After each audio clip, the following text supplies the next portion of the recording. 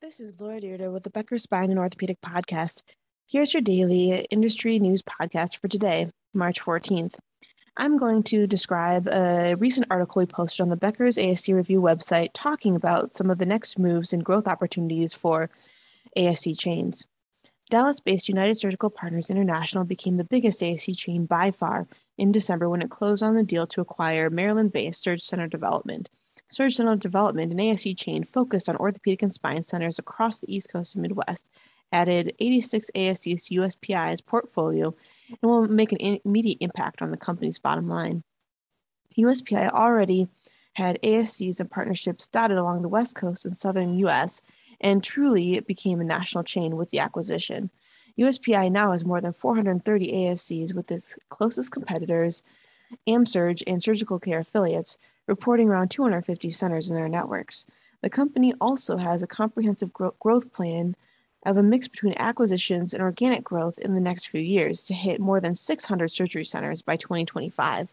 The deal was approved quickly by both sides and the federal government because it made sense from that perspective.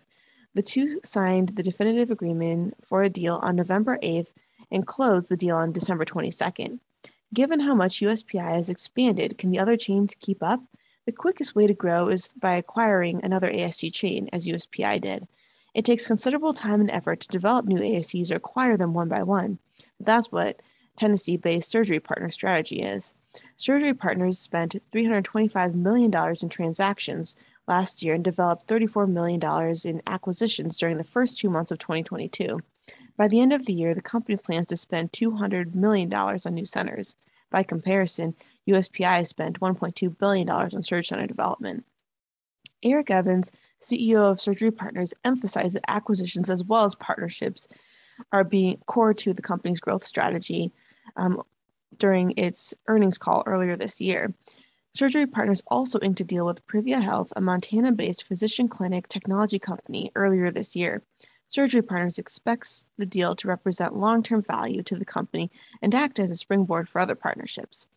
There are also several regional ASC companies with 20 to 50 ASCs within their network, which could be prime acquisition targets for larger chains.